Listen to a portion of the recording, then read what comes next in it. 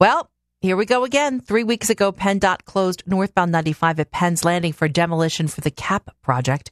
This weekend, it's the southbound lanes. Here's KYW's Mike DeNardo. Southbound lanes of I-95 will be closed from 5 p.m. Saturday until 5 a.m. Monday between the 676 Callow Hill off-ramp and Morris Street.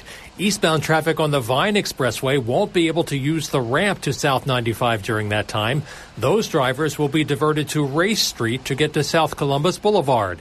People who live and work along Race Street in Old City are bracing for the extra traffic. Guillermo Bosch, for one. A lot of routes get shuttled onto Race Street, and so it's going to become even more of a madhouse, even if you don't appreciate the fact that there's a lot of construction going on right now. Resident Victor Ramirez says there's already enough disruption on Race Street. This shouldn't be an alternative because there's already 3 different projects going on besides I-95. PennDOT advises southbound drivers on 95 to get off earlier at Girard to access Columbus Boulevard and avoid the local streets.